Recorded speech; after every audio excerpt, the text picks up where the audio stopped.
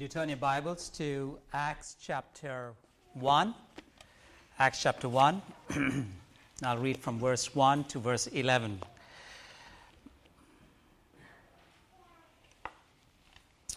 Acts chapter 1, verse 1 to 11.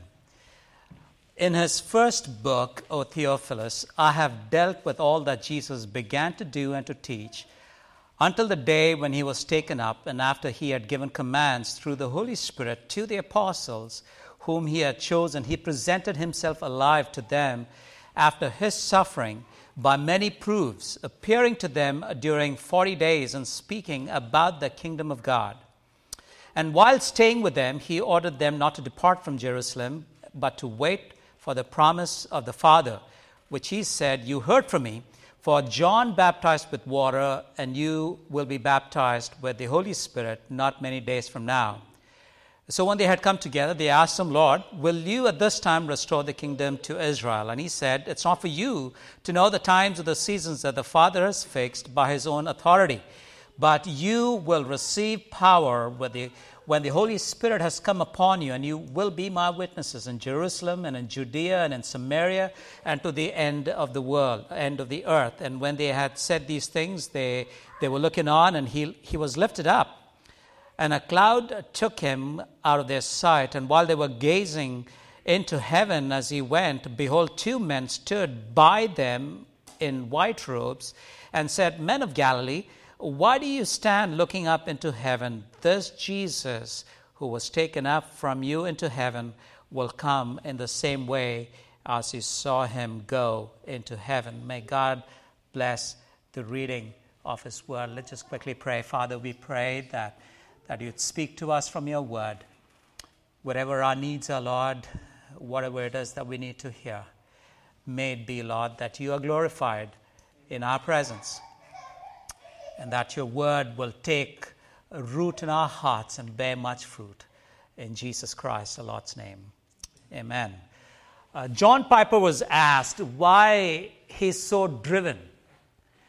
And this was his prompt answer. He said, "I'm convinced that our churches are full of people going to hell.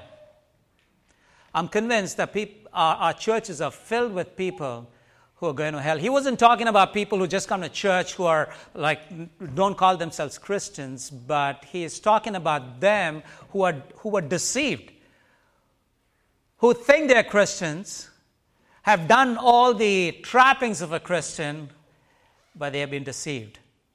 They're not a Christian. I want to, in some sense, I think, the easy believism that we have got people to believe that to become a Christian, all you have to do is just do the sinner's prayer, raise your hand.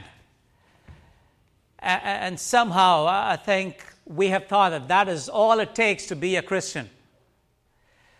And one of the things that I want to do as God gives opportunity is to bring us back to this thing of discipleship. We touched on it last Friday.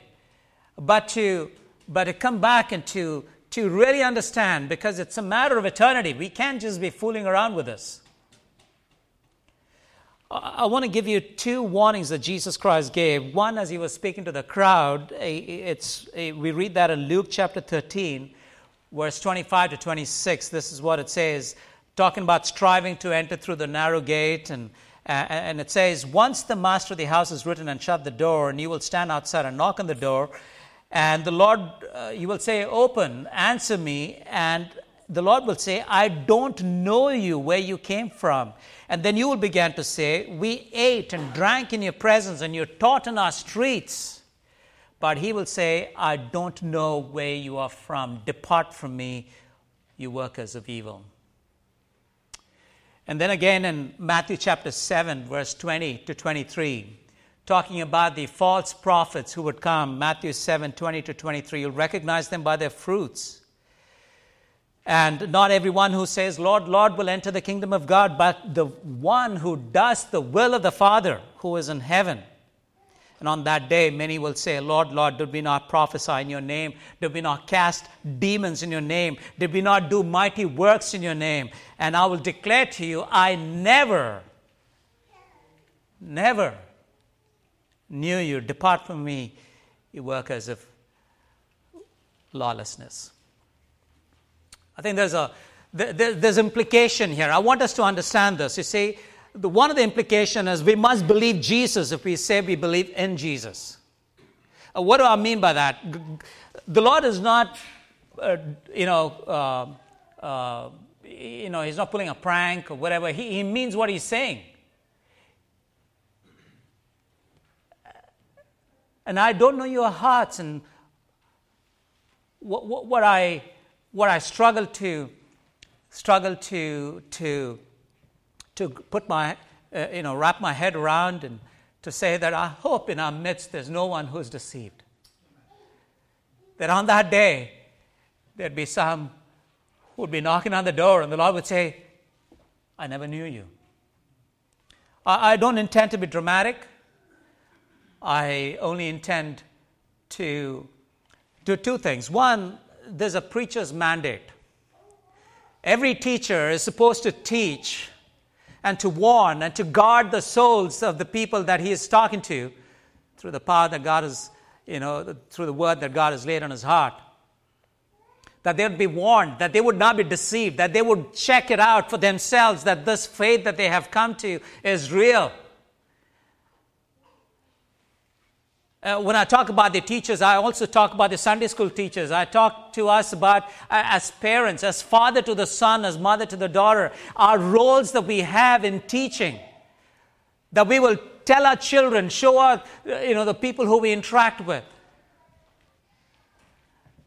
that being a disciple of Jesus Christ is much more than just raising your hand or just, getting into this concept of thinking that, I did the sinner's prayer, I'm on my way to heaven.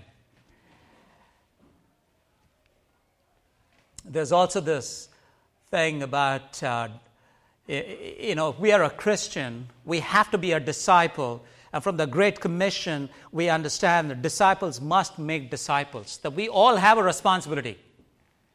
It's not just something that I've, gotten in my hand and I'm going to sit tight. There's an interaction. There is speaking into, so that we'd be influencers. And so, as I title this, I want to say this is the command of the risen King. That as we as Christians would remind ourselves that no one's excluded. It's not my exclusive responsibility to stand here and to tell you, but each one of us to be and to make disciples. And that we will show that there will be this vital sign of what a disciple of Jesus Christ looks like. And so today the objective is just this one thing. The one objective that I want to touch on is this, that what does his last command while he was on the earth mean to us? Why is it applicable to us? That's the one thing I want to bring to our fore. I don't want to go into the details of everything else, and hopefully we will have opportunities for that. But that one reason from this passage that we read. And so let's just go back to the text and see what the text says. And in verse 1, it says, in the first book of Theophilus, we know the first book is the book of the Gospel of Luke. And I have dealt with all that Jesus began to do and to teach. And the implication there is that, Jesus began to do and to teach, and he wrote about it in his gospel account, but the Acts is what he continues to do. Sometimes we have the title, The Acts of the Apostles, is written on top. And in some sense, I want you to understand that, it is the Acts of the Apostle, but it is the Acts of Jesus Christ through the Apostle. Let me give you two verses. In Ephesians chapter 2, verse 17, I'll read 14 and 17. Ephesians 2, 14 and 17. It says, for he, that is Jesus, is our peace, who hath made both one and hath broken down the middle wall of partition before us. Now look at 17. It says, and came, that is, and Jesus came and preached peace to you which were afar off, to them that were nigh. Jesus came and preached to you peace who were afar off.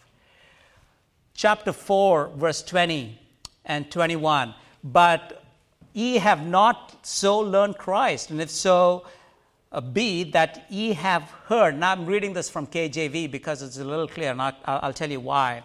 That ye have heard, not ye have heard about him, but you have heard him, and that you have been taught by him, not taught, of him or in him, but by him. Because the prepositions in the Greek is just that, and sometimes the translators find it difficult to say, how did Jesus, he never got to Ephesus, so how did he teach? But the truth of God's word is just this, that as the apostles, the disciples taught God's word, they heard the words of Jesus, and you and I have the same privilege. That when we use God's word, when we preach God's word to our children, to our Sunday school kids, or here in the church, that these are the words of Jesus. We are just mere channels. It's a privilege, therefore, as we speak God's word, talk about the gospel. Then verse 2 to 5, this is what we see, and I call it the 40-day EMBA. The executive MBA is mentoring before ascension. What Jesus does is he comes in and he spends that 40 days through infallible proofs speaking about him. And what does he speak about? Did you get that? What does he speak about? He's speaking about the kingdom of God in verse 3. The theme of the risen King is the kingdom of God, and so must our theme be the King and about his kingdom. And so we see that he talks to them about the kingdom of God. Then you get to verse 6 to 11, which is where I want to bring our attention to. And if you'll see on top of your Bible, on top of verse 6, it says the ascension. As the ascension passage, really, is the ascension. And so verse 9 is the crux. He was taken up. He was taken up. I want us to say the King has ascended. The King has ascended. And when I say the King is taken up or is ascended, it's not just about he was lifted up to go into another part of the universe. It's not that he went to another geographical location, that he has ascended. It's about a relationship change. It's about authority. It's about power. The King has ascended. It implies that the one who's seated on the throne is the King.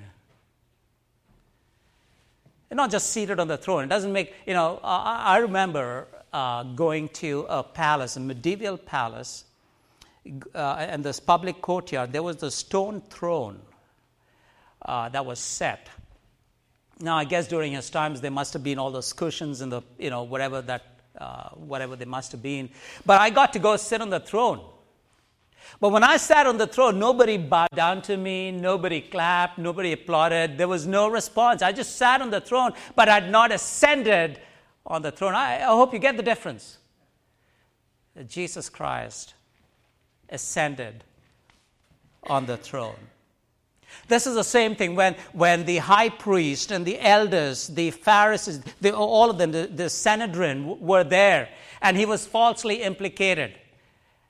And the high priest says, I adjure you by the holy God, are you the Son, are you Christ, are you the Son of Man? And he says in Luke chapter 22 and verse 69, hereafter you shall see the Son of Man sit on the right hand of the power of God. He was talking about the fact that he will ascend the throne. It's the ascension. This is Psalm 24. I want you to turn to Psalm 24. It's a beautiful, beautiful psalm. We won't go much into the depth, but I just want you to see go back home and read that if you want. But Psalm 24, verse 7 to 8, lift up your heads, O ye gates, and lift up, O ancient doors, that King of glory may come in. Who is this King of glory? The Lord strong and mighty, the Lord mighty in battle. The King of glory. The scholars will have us understand that this psalm, and then you have in verse 9 again, to lift up your heads, O ye gates, and lift them, O ancient doors. And you see the difference there, that he is the King of glory. The first time the King victorious comes in as he has conquered death and the grave. We sang this morning, I cannot keep quiet because you are victorious over the King, over death and the grave. And as he comes in, he ascends to the right hand of the throne of God. It's right hand of the throne of God is talking to us about the power, the authority, the ascended King.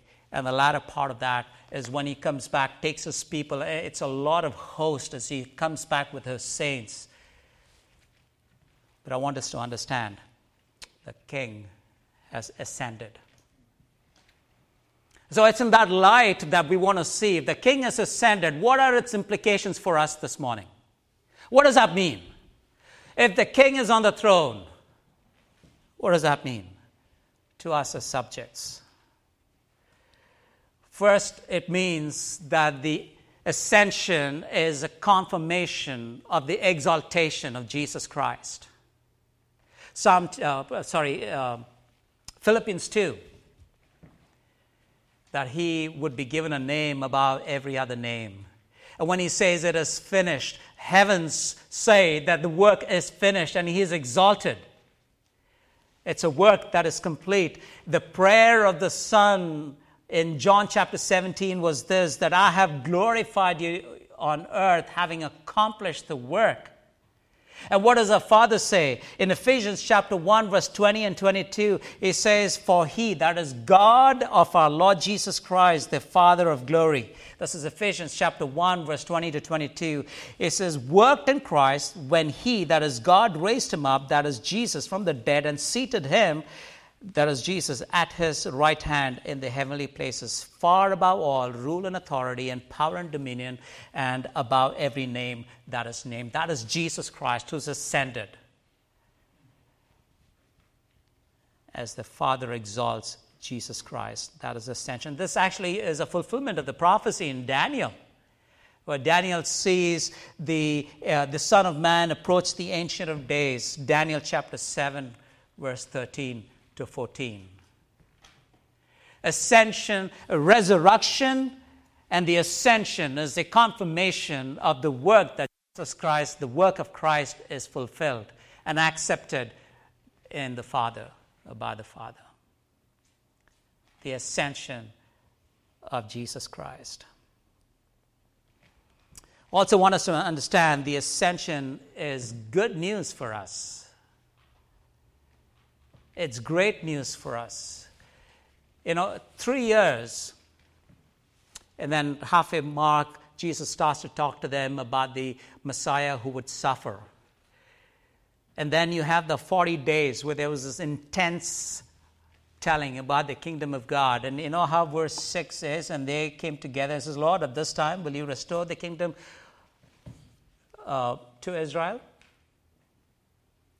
The penny hadn't dropped. They haven't understood. Remember Mary? When she saw the resurrected Jesus, she held on to the Lord Jesus. And the Lord says, don't cling to me.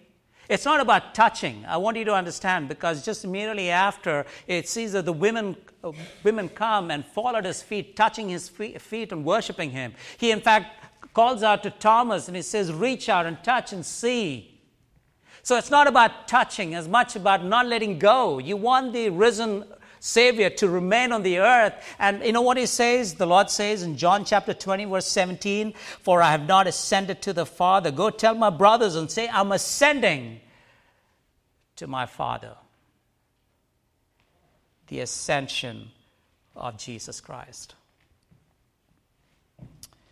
He had also, the Lord Jesus previously, as he was talking to his disciples, he was saying how he will ascend, and it's better that he ascends, that he goes up to heaven. That is what he was trying to tell Mary, that my ascension is important, because as I ascend, I will send you the Holy Spirit. And in John chapter 16, verse 7 to 11, John chapter 16, verse 7 to 11, nevertheless, I tell you the truth, it is to your advantage that I go away. For if I do not go away, the Helper will not come to you. But if I go, I will send him to you, and he will come, and he will convict the world of concerning sin and righteousness and judgment. The ascension of Jesus Christ. The disciples finally understood what it meant. I'll tell you why. Because in Luke chapter 24, verse 51 to 53, it says here, while he blessed them, he parted from them and was carried up into heaven, and they worshipped him and returned to Jerusalem with great joy. They had just seen Jesus leave. They won't have him anymore, and yet they returned with great joy because they've understood in some sense what is happening. The ascension of Jesus Christ. We were also talking on Friday that how because of ascension, it's possible now to do greater works. We looked at John the Baptist, who was considered to be the greatest born of women, and yet the one who is the least in the kingdom is greater than John the Baptist. We saw Jesus say, greater works than these you will do. And that's because of this helper who's come down, isn't it? You see, Emmanuel, what's Emmanuel? God with us, right? So in the birth of Jesus Christ, it is God with us. And then on Calvary, what was it? It's God for us. And then you have the Pentecost, which is a result of Jesus going up, ascending into heavens. God in us. Not just God with us, not just God for us, but God in us. Because of the Holy Spirit that we have. Let me read to you. Being therefore exalted at the right hand of God, and having received from the Father the promise of the Holy Spirit, he has poured out the Holy Spirit, that is, you yourself are seeing and hearing. Acts chapter 2, verse 23.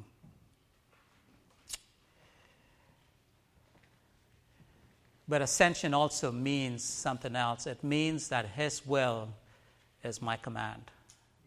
His will is my command. You see, when he's the king, there are no questions asked. What he says must be done. There are two different situations where Luke actually talks about the argument among the disciples as to who's going to be the greatest. Right there, they're having this little talk. Even in the Last Supper, John mentions that the disciples are still talking about who's going to be the greatest. And the rest of the disciples are upset with John and James because they bring their mother to help, and they're upset. I don't know because they couldn't bring their mother, or, they were not upset because they were trying that they have understood that Jesus alone is the greatest, and yet he comes to serve. But because they were trying to usurp that position, they don't seem to have understood that Jesus is not here to give out these preferential treatment. What he gives instead is a command. And oftentimes we want to have this preferential treatment.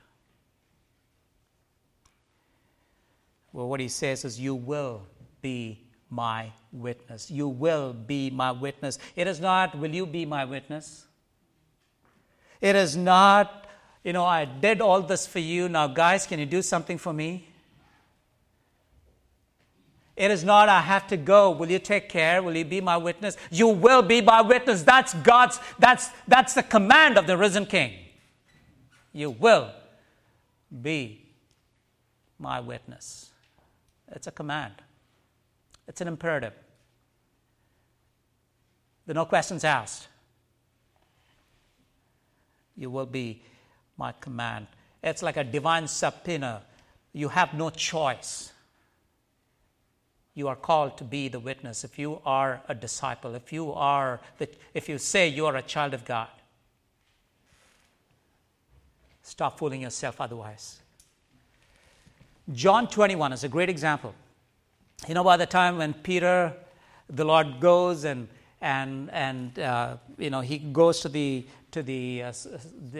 seashore and they're trying to fish and he calls out again and the boat is filled again. This time the net doesn't break and they realize this is the Lord, and Peter just jumps and he can't wait and he comes to the seashore, and as he comes he sees the coal and the fish, and he looks at the coal and he's kind of reminded, oh yeah, I know what happened last time when I was by the coal of fire. And yet there, as he speaks, Jesus is talking to him, to Peter, and says, would you feed my sheep? Do you love me? But I want you to notice what happens as he walks. It seems like there's a conversation along as they go for a walk with John tagging along at the back.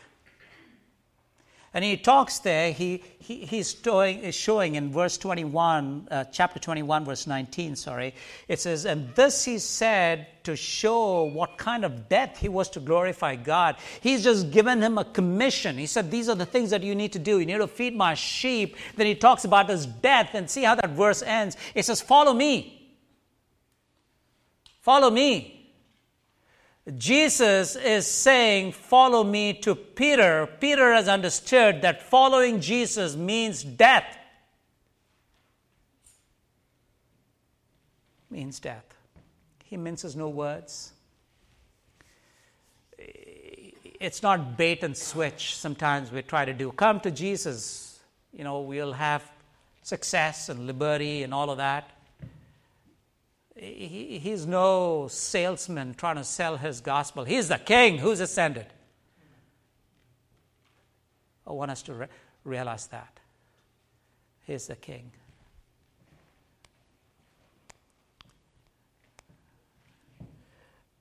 And kings only command. His every wish is a command. He doesn't change an agenda. We can't change his agenda. And if we simply come obeying. And if you don't like the message, he doesn't compromise.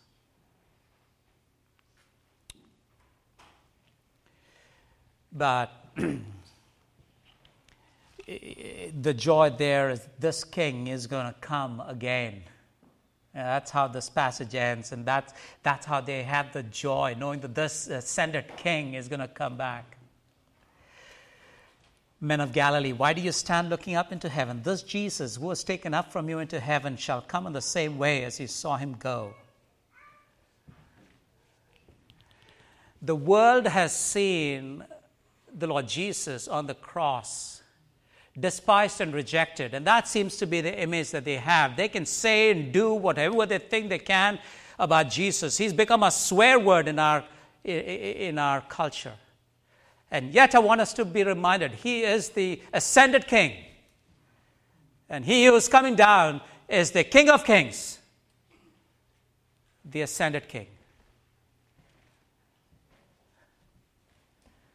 Now, I think we need to ask ourselves as we continue to probe this, what does that mean to me? What does that mean to each one of us? This ascended king, if he is on the throne, what does that mean? I got some props here. I don't want to be gimmicky, but I hope you'll understand the picture that I'm trying to paint.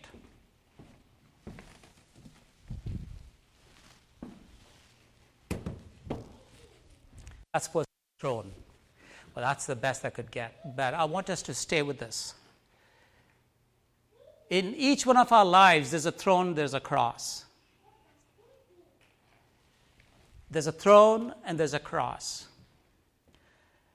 The throne is anything that takes priority. Anyone that takes priority. It's a picture of who is reigning.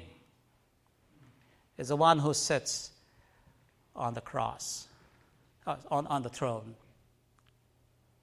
Only one person can sit on the throne. The cross is a picture of self-denial. It's a picture of denial. I want us to understand that, I've got this sickness, that's a cross. I lost my job, that's a cross. I have a problem with this relationship, that's a cross. Those are sufferings, but those are not your crosses. Crosses are your self-denial. When you say no to yourself, that is what goes on the cross.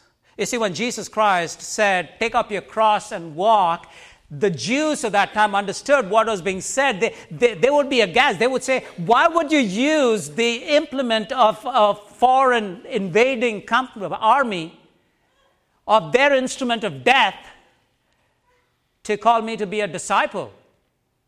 You can just say, I'll take up stones.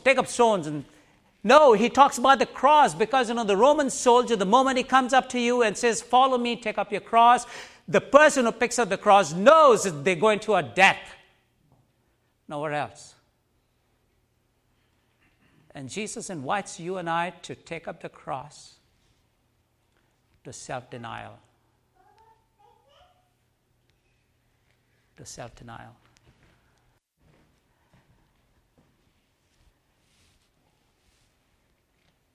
So the question I ask myself, because I can only ask myself, and I hope you will ask yourself,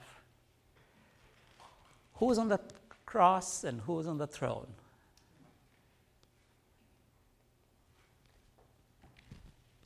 And the only way I seem to understand to ask this question, who's on the cross or who's on the throne, is about our choices. Our choices betray who we are. Our choices betray who's on the throne and who's on the cross. Let me give you a little history. When we first moved in here about 3-4 years ago, we were thinking about the cross, and we were thinking, do we just leave the cross there or should we take it out? And we had this little debate, and then we said, there's really no image on the cross to show that, this is about Jesus Christ. And we recognized that, and we just left it that, left the cross there, because it's, looked good and things like that. But I think there's an application for us. You see, Jesus is not on the cross. When we pray, we don't go to the cross, and we don't go and, say, Jesus, help me, because Jesus is not on the cross. Remember the first day of the week when the women went to the grave? What were they told? Why are you looking for the dead among the living? He's not in the grave. He's on the throne. He's the ascended King. So therefore, we go to the throne of grace. That is where we find him. But this cross here is helpful because, ever so often it'll be good to remind for ourselves that the only person who needs to be there is myself and yourself. And it's our choices. It's our choices that will betray this. We cannot serve two masters, even if you think you can multitask. God's word is very clear. Only one of us can be a master. Only one person's will, only one person's wish can be a command. And so the question is, who wins? Who won today? Was it your will or was it the Lord?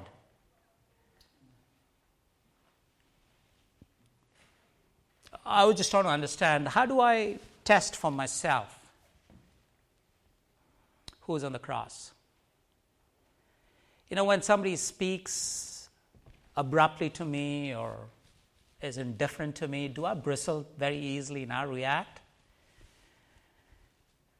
And I want to, that's because the self is on the throne. It's the self that's getting offended, because if the self is on the cross, being put to death on a daily basis, it doesn't have time to bristle. Who do I talk about most? Do I get to talk about the inconsequential things, or am I raptured by the one who's on the throne, the ascended King? Do I cringe every time I have to part with, finances is a big thing, isn't it? Finances is a big thing. we limit ourselves, we budget ourselves, we do all that, and then there is this need to be given for God, and we want to budget with God. We seem to be very careful. We forget that as we begrudge Him, as we forget that He's the one who gave it to us. I want us to be known in the courts of heaven as one who gives.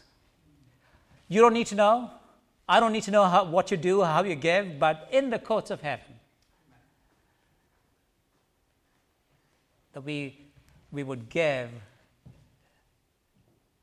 because we realize the ascended King is on the throne. Peter understood when he says, "Follow me." To be a disciple, it means death. It also means there's no compromise. So we have sometimes misused grace to understand that as compromise. We have thought the King will understand. The King is gracious. The King will know that I'm weak, I'm in need, I'm desperate, or whatever that situation might be, and that God will understand my sin and leave me there to enjoy it. The ascended King's command, "You will be my witnesses." In sin, we can never glorify God. We were reminded this morning about anxiety. If that's an anxiety because of sin, you better get it clarified. Because that anxiety is for the child of God who has come knowing that there is no other place to go. I want to obey the will of the King. Nothing else. And Jesus says, do not be anxious. In your anxiety, you can't do anything. Because as our desires take grip of our heart, it will cause anxiety. Sin causes anxiety. And therefore, as a child of God, whose sins have been forgiven, who is in the right standing before God, anxiety plays no role. There's no place. So that message is not for the rest of the world. It's not for some of us here, I don't know. It's not for me. If I don't obey the command of the King. Because I will be anxious, I'll be fearful when I break the command, the commission of the King. I want us to understand that making allowances and accommodation is nothing short of the coronation of ourself. Ourself is the one who sits on the throne.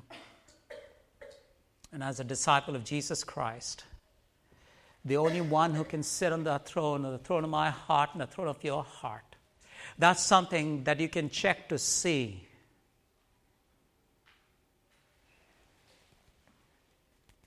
Is a person, is he the one who is on your throne? And you shall be my witnesses. What does the world therefore will see and therefore look at them and says, yeah, I understand who the King is. I hear the word of Jesus Christ because he or she is the witness.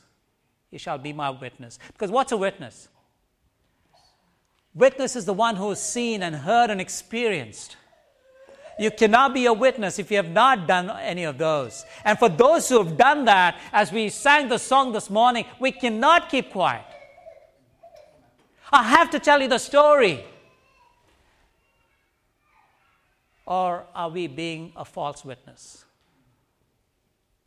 We want to put this face, a mask, let people think that everything is okay, make allowances for ourselves, make our own choices, our desires, we wallow in it, and then we think that God should be happy with us. I tell you not, King, he is the King, the ascended King. I want you to know. Because Hebrews tells us that each time you take advantage of this grace, abuse grace, it is as if you're putting him to cross. Please, simply this. That in our midst there is no one who has been deceived.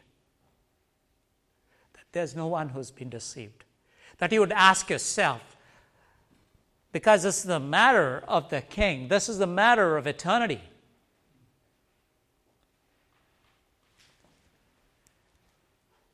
He has called us to be a witness.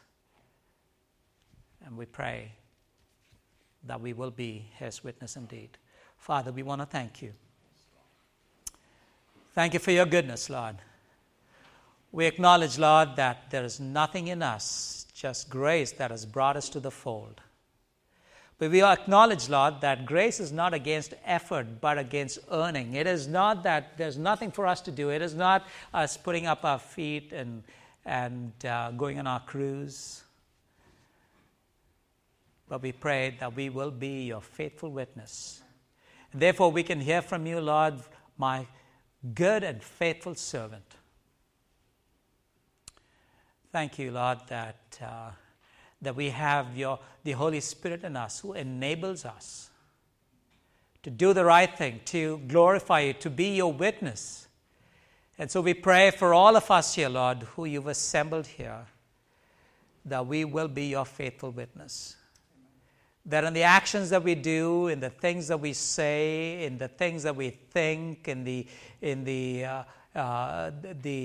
things that we do behind closed doors and away from your people, we pray all of that would be laid bare, and that we will be transparent with integrity. We will seek to worship you, that you'd be honored, you'd be the one who's lifted up, you'd be the one who's on the throne of our lives.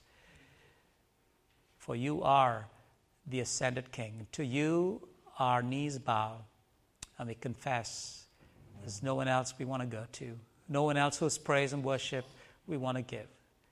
So we thank you again. We worship you in Jesus Christ, the Lord's name. Amen.